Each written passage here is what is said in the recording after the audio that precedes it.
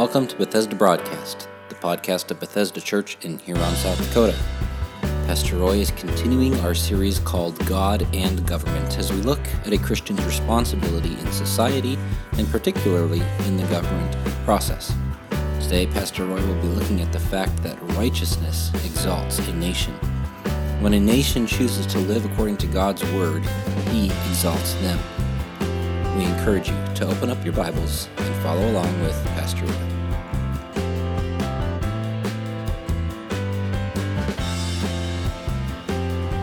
I've titled the message today, Righteousness Exalts a Nation. My wife and I have been married 22 years this summer, and the first year we were married, I did something that probably some of you men have done. I lost my wedding band.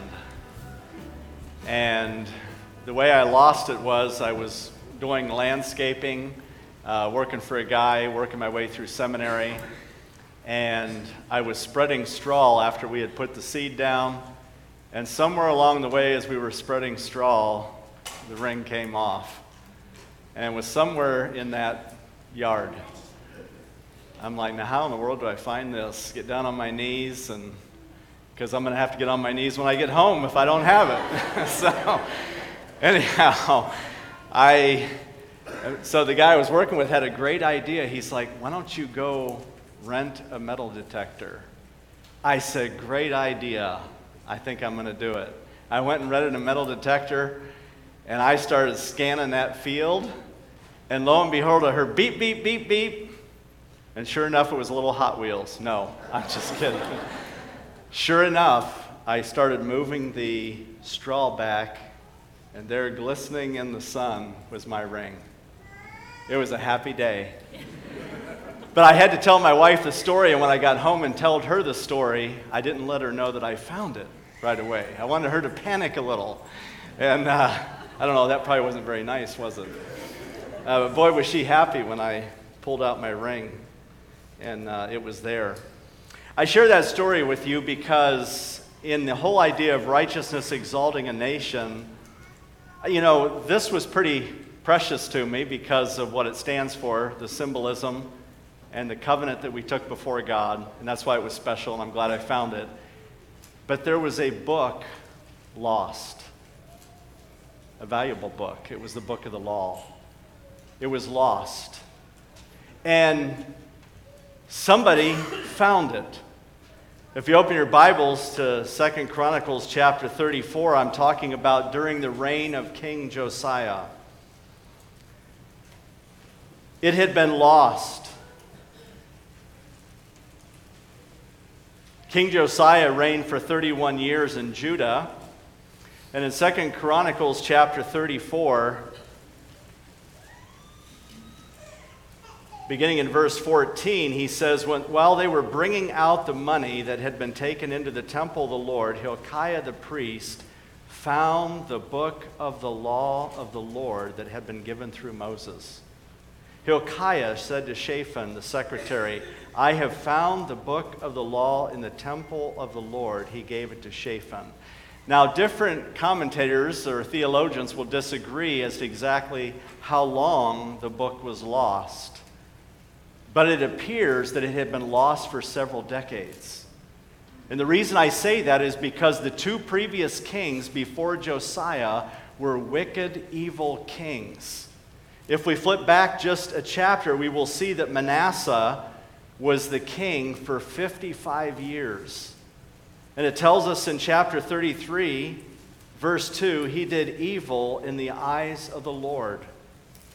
And some of the evil that he did was that they said he practiced sorcery. Sorcery is the idea of putting spells on people and things. I don't know that he did it, but they practiced divination, which means predicting and talking about knowledge of the future. They practiced witchcraft, consulting mediums, putting idols in the temple. He even built altars in the temple to false gods. It's like, how could you possibly do that? He built altars to all the starry host. He even sacrificed his sons in the fire. That's pretty bad. That's pretty wicked. And then his son turned around and did the same thing. His son, if you look in chapter 33, verse 21, Amon was 22 years old when he became king, and he reigned for 2 years. He did evil in the eyes of the Lord, as his father Manasseh had done. So here you have a grandfather and a father who did absolute evil, and Josiah steps on the scene, and he wants to practice righteousness. So how does that work? Maybe you grew up in a home where there was evil. Maybe all the way back several generations. The good news is God can break that cycle. He can break the curse of sin, and you can become a righteous person through Christ. And so can a nation. And I'm encouraged, even though we don't know what's going to happen with the election, I'm encouraged by your presence here today. Because you know why you're here? You want to live a righteous life. Most of you are here because you want to be encouraged in righteousness and receive righteous instruction. That's why you're here. And that's encouraging because not only at Bethesda Church, but all across this nation, there are hundreds and hundreds of churches and thousands of believers who want to live righteous lives. And we can forget that, and we can get all doom and gloom, because sometimes I get that way, of the way things are going. But there are a remnant of people that want to live righteously. And God rose up Josiah for such a time to do that. They found the book of the law. So there are three things I want to say that really will exalt a nation. When we talk about righteousness, exalting a nation, these three things will help promote righteousness. Number one, a tender heart is responsive to God's word. Here is the key for righteousness in an individual's life or the life of a nation, is the fact that I have a tender heart when I approach the Word of God. It's able to seep into the inner recesses of my heart. It changes me. It convicts me. It corrects me. It shows me where I'm wrong in my life. And that's what Josiah saw. Look down in chapter 34, verse 27. Because your heart was responsive and you humbled yourself before God. Now, other texts will say because your heart was tender. Our heart responds to the Lord. It's important for us to go back and look at the roots of our country.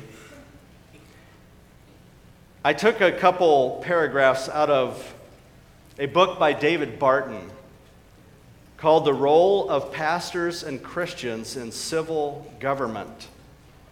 I want you to look at what he wrote because I think this is important. Our Declaration of Independence, whose writing was greatly influenced by the Bible. Consider the Declaration of Independence. He says, no nation has ever been as long under the same founding document as America has under the Declaration. In fact, France had their revolution more than a decade after America did, and she is now in her 15th government. Brazil has had 7 constitutions since 1822. Poland has had 7 since 1921. Afghanistan has had 5 since 1923. Russia has had 4 since 1918. And the story is similar for lots of other nations. The writings of John Locke.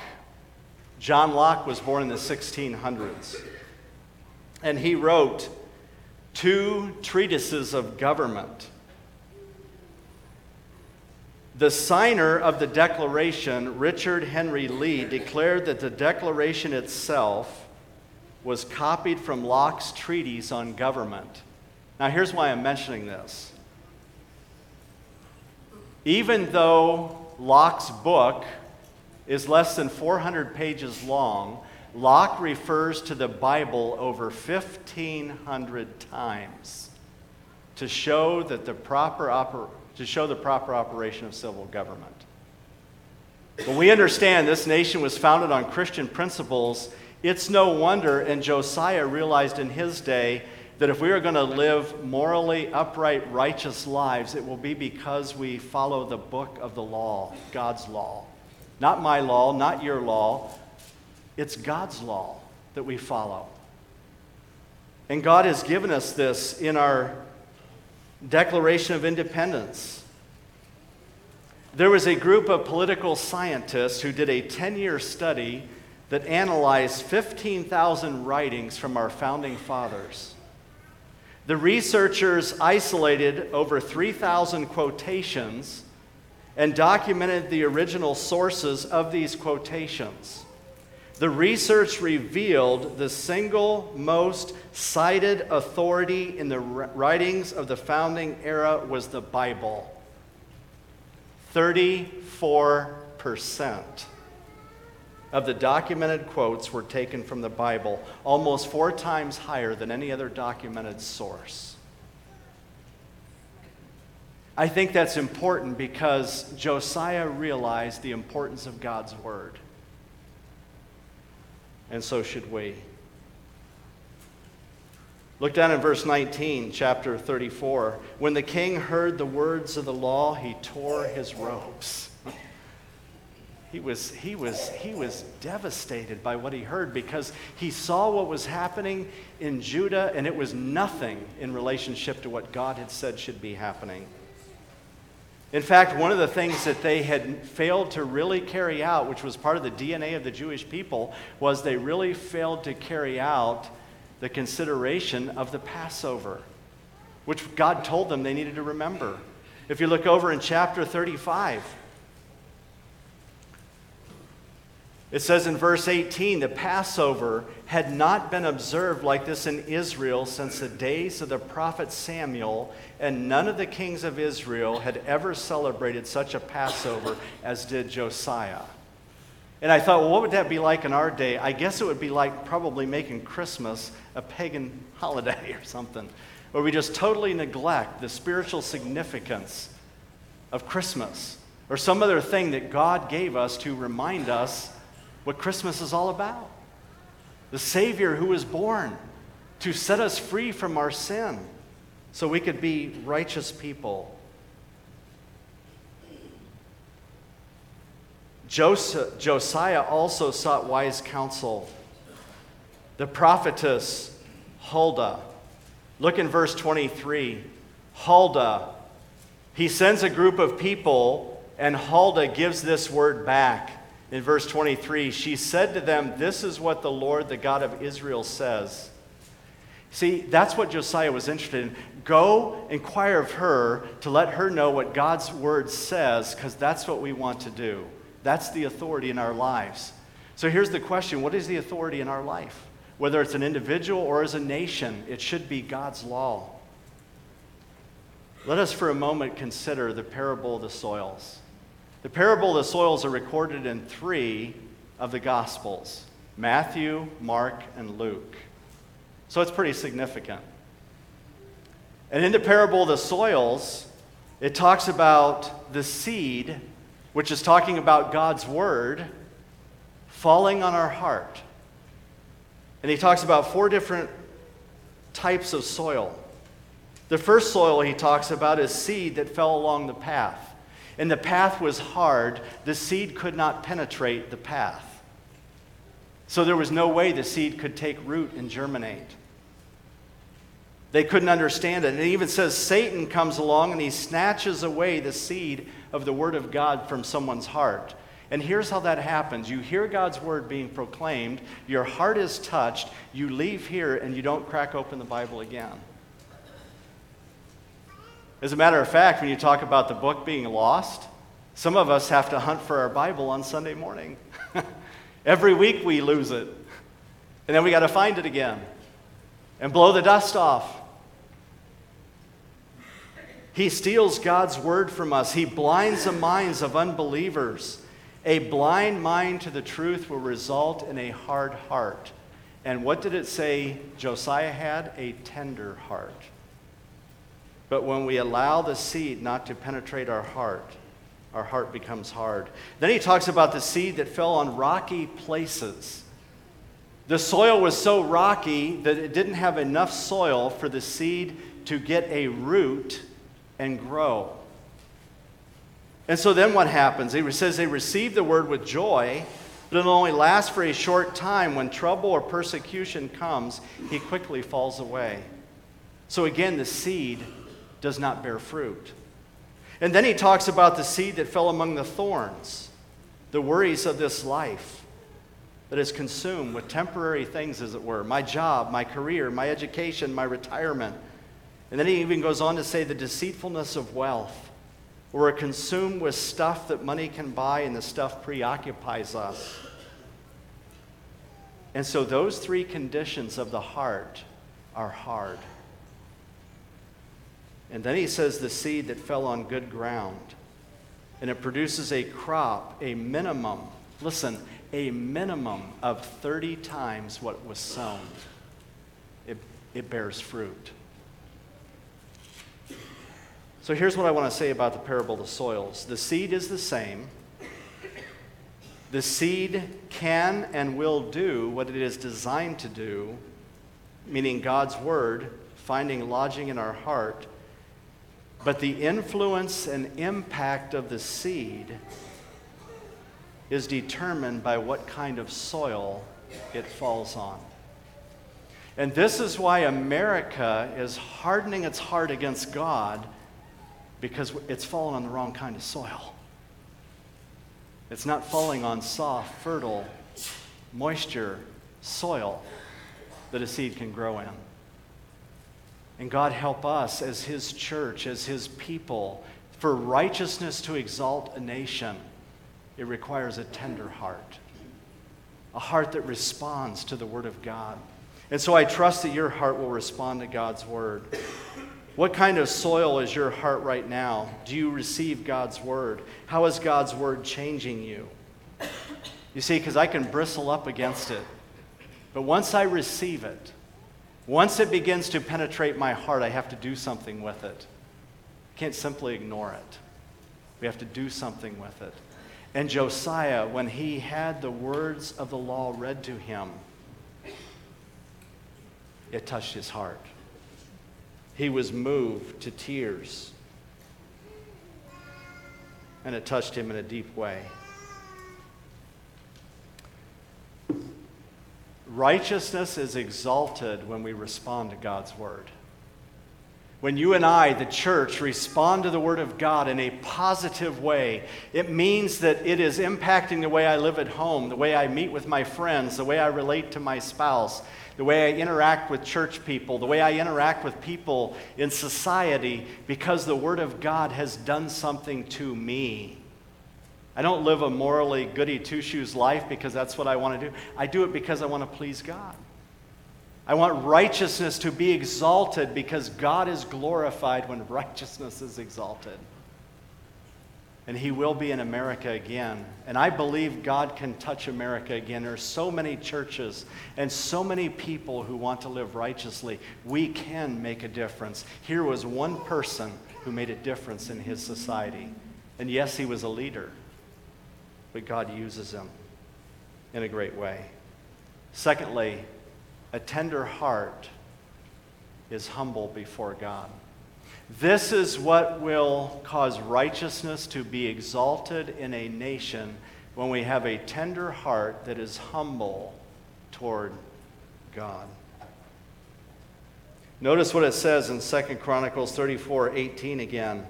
Shaphan the secretary told the king, Hilkiah the priest has given me a book. And Shaphan read from it before the king, and when the king heard these words of the law, he tore his clothes. That was the idea of incredible grief and anguish of heart. It was the external means of what was happening internally. It touched his heart in a deep way. He was grieved by the evil that he saw in society, in his world, and he wanted it to change. Right before, that's the verse we read there. Here's another verse, Psalm 25:9. He leads the humble in what is right and teaches the humble his way. There's a teachability when we humble ourselves. We say, you know what, God, I'm open. I want to learn. I want to hear from you. I'm willing to listen to what you have to say, and God, for you to correct me. And here's the other thing about humility. It is always linked with repentance. Why was this nation not repenting of their sin? They weren't humble. And why were they not humble? Because their heart was not tender toward the book of the law. It all goes together. Sin causes grief and brokenness. He was also grieved because he realized that God was going to bring judgment on his people. I'm grieved for the judgment that God could bring on America. We shake our fists, as it were, at God, and we want his blessing. And he's going to bring judgment on us if we do not humble ourselves before him. If my people who are called by my name will what? Humble themselves and seek my face, turn from their wicked ways, then I will hear from heaven and forgive their sin and bring healing to their land. Look at Isaiah 66:2. This is the one I esteem. He who is humble and contrite in spirit trembles at my word. Trembles at the word of God. I'm going to go back to David Barton's writing for a moment. God was so important to these founding fathers that when they met in Congress for the first time in September 1774, they opened with prayer. But apparently, it was not a routine, genteel little prayer such as those offered at a public meeting today. According to the writings of those who were there, that time of prayer in Congress was momentous as well as extended. In fact, John Adams explained that Congress not only prayed, but look, it also studied 4 chapters of the Bible in Congress. What would happen in our America if we had Congress studying the Bible? Wow. Be incredible. That Bible study was so timely, and one chapter in that study had such a profound effect upon the delegates that John Adams wrote to his wife Abigail telling her, I never saw a greater effect upon an audience. It seemed as if heaven had ordained that psalm to be read on the morning. I must beg you to read that psalm. Read this letter and the 35th, he's saying the 35th psalm, to your friends. Read it to your father. Her father was the Reverend William Smith, the pastor of their local church. Silas Dean said that this time of prayer and scripture reading in Congress was so powerful that even Quakers shed tears. It's the idea we're under so much conviction that we're not living right, we're not honoring the Lord, that we are convicted. It says in Psalm 34:18, the Lord is close to the brokenhearted and saves those who are contrite in spirit. You see, a lack of humility is linked with disobedience. When we live in disobedience, it's because we will not humble ourselves before God and give him the rightful place in our lives.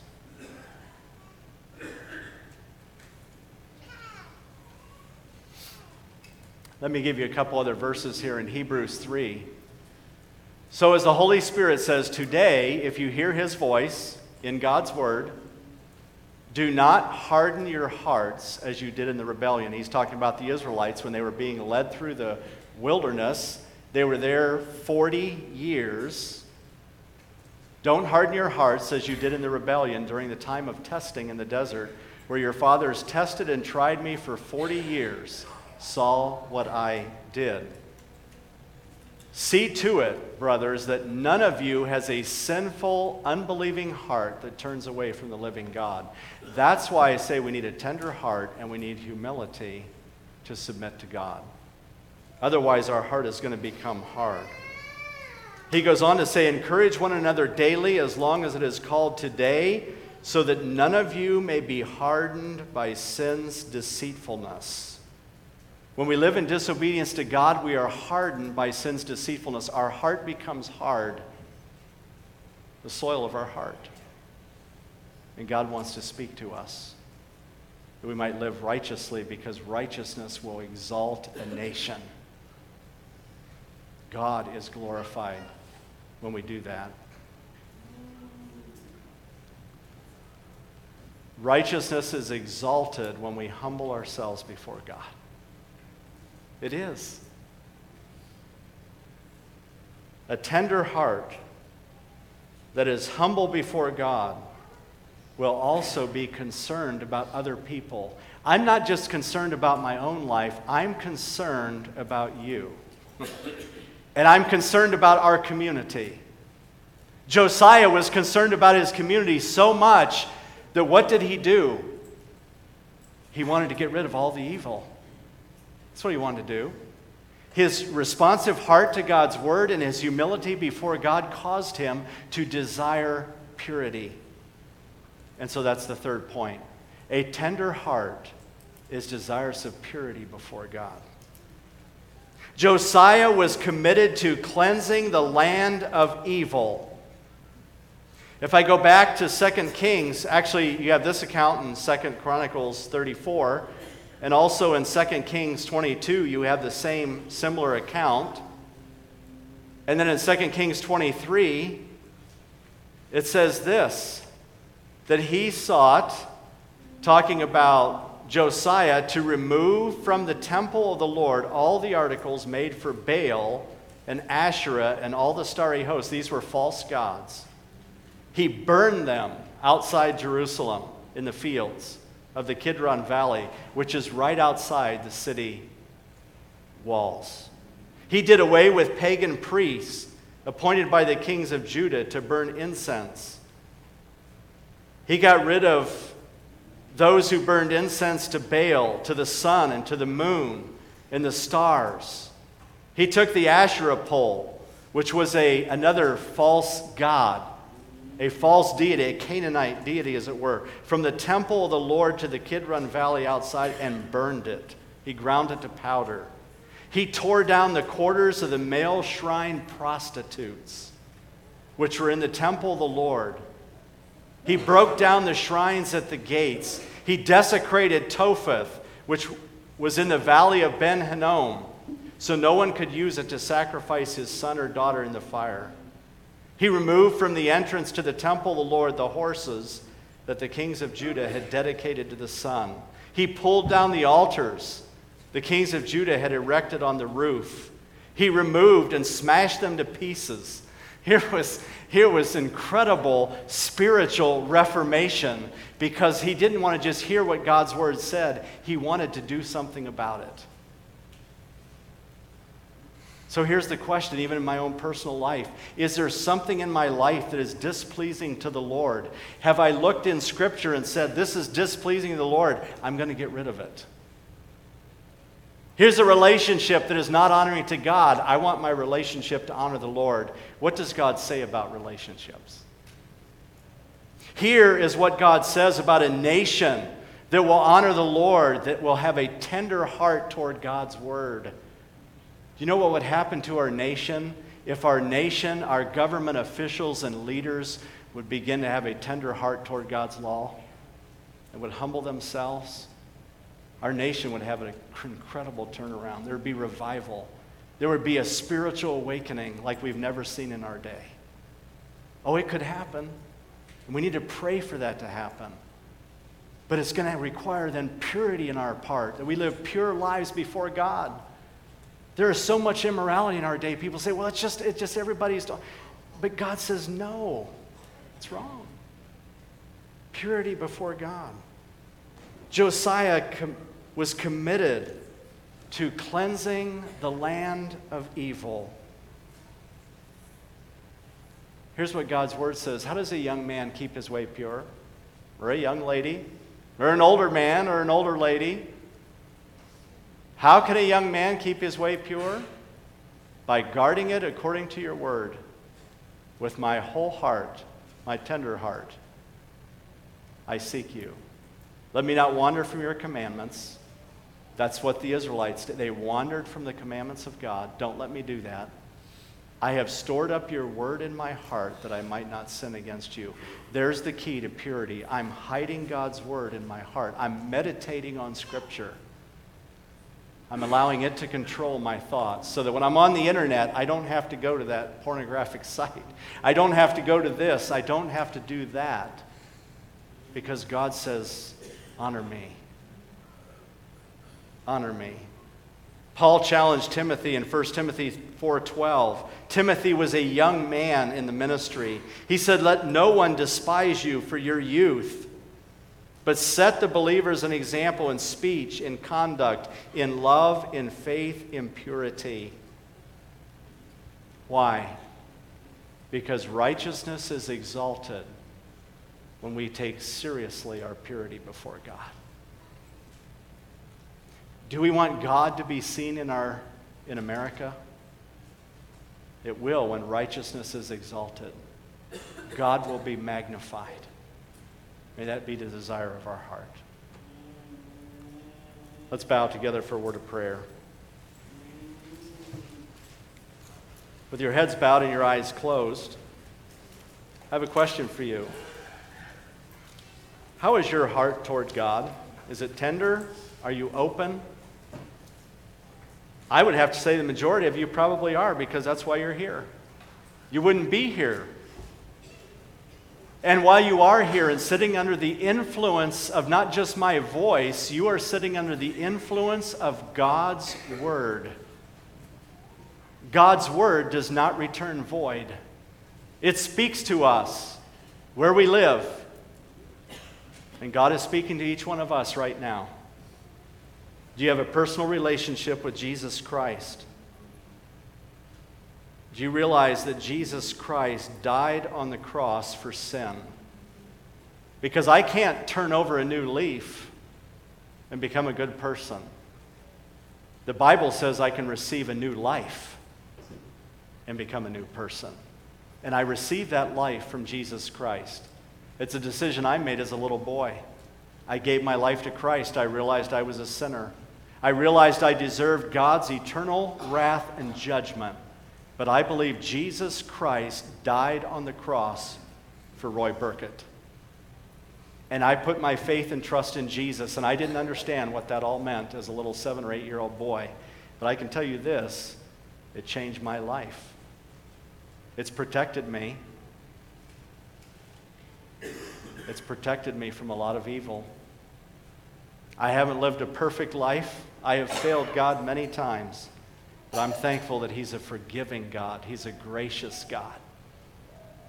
He desires a relationship with each one of us. Is your heart tender to respond to the Word of God? What about the soil of your heart? When I talk about heart, I'm not talking about the physical thing that pumps the blood. I'm talking about the part of you that makes you you. Is your heart tender and responsive to the Word of God? Do you want to know the Word of God? Do you want a personal relationship with God? Is your tender heart humble before God? God, help us to acknowledge our wrong before Him and say, God, I need you. I need you. And I humble myself and I acknowledge my sin before you. And I ask you to come into my life and make me a new person. And God will do that. The Bible says He rejects the proud, but He gives grace to the humble when we humble ourselves before the Lord. And thirdly, He says a tender heart is desirous of purity before God. We live for an audience of one. I think about our great nation and how God has blessed this nation. And I believe God wants to bless us again if we will put ourselves in a position to receive His blessing. And I think we will be in a position to receive the blessing of God if we will live righteous lives before Him. God, help us do that. If you don't have a personal relationship with Christ and you have questions or you would like someone to pray with you, we'd be welcome to do that. We'd be glad to do that. That's why we're here. Don't be embarrassed. Don't be ashamed. We are here to try to help you grow in your walk with the Lord.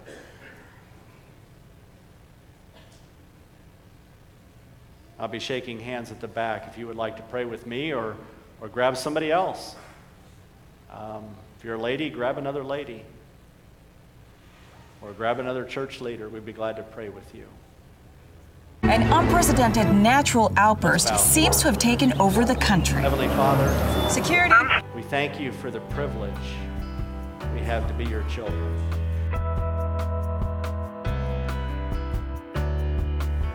We hope you've enjoyed today's message. If you would like to know more about Bethesda Church, you can check us out on the web by going to our website, which is BethesdaMB.org. That's Bethesda, M as in Mary, B as in boy.org. Or check us out on Facebook by searching for Bethesda Church of Huron. Have a blessed day.